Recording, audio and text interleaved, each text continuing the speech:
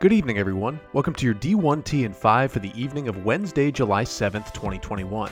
I'm Connor Newcomb, and let's get right into the biggest stories. WAC Commissioner Jeff Hurd will step down at the end of the calendar year after 10 years in the role and 37 years with the conference. Seattle U President and WAC Board of Directors Chair Steven Sundborg said, quote, "The debt of gratitude to him of our 13 member schools is immense. As we look to his successor as commissioner, we will build on the legacy of what he has dedicated himself to over many years. His service to this conference is unparalleled."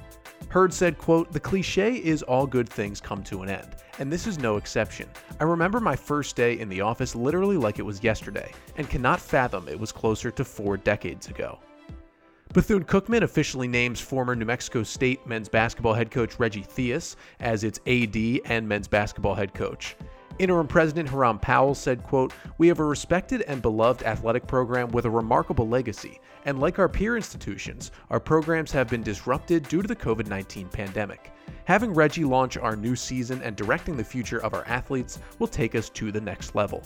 U.S. Congresswomen Carolyn Maloney from New York, Jackie Speier from California, and Mickey Sherrill from New Jersey sent a letter to NCAA President Mark Emmert outlining their concerns regarding gender inequity. The lawmakers also requested documents concerning the NCAA men's basketball and women's basketball tournaments as they pertain to site details, complaints filed by participating teams, budget documents, and any reviews of gender disparities. From the letter, quote, "These troubling reports suggest that the full extent of the unequal treatment caused by NCAA's policies and practices still may not be known. We are also concerned that the NCAA's unequal treatment of women's sports may impact opportunities to strengthen and grow those sports. Experts contend that media contracts undervalue women's athletics, and the NCAA's current promotional strategies restrict their market expansion." They set a deadline of July 21st for receipt of the documents.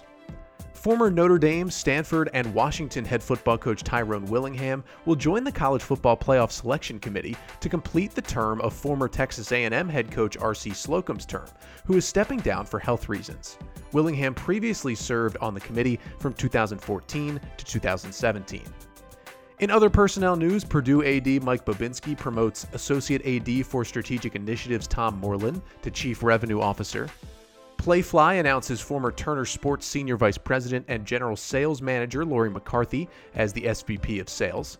Playfly also names former Razorback Sports Properties GM David Shoemaker as Group Vice President and former Drexel, Temple, and Manhattan GM Lane Werner as General Sales Manager at LSU.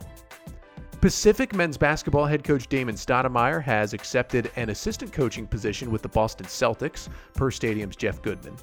Stoudemire will be replaced by associate head coach Leonard Perry, who has received a multi-year deal, according to Goodman. Hofstra taps New York Tech baseball head coach Frank Catalanato for the same role. And Duke and softball head coach Marissa Young agree to an extension through 2026.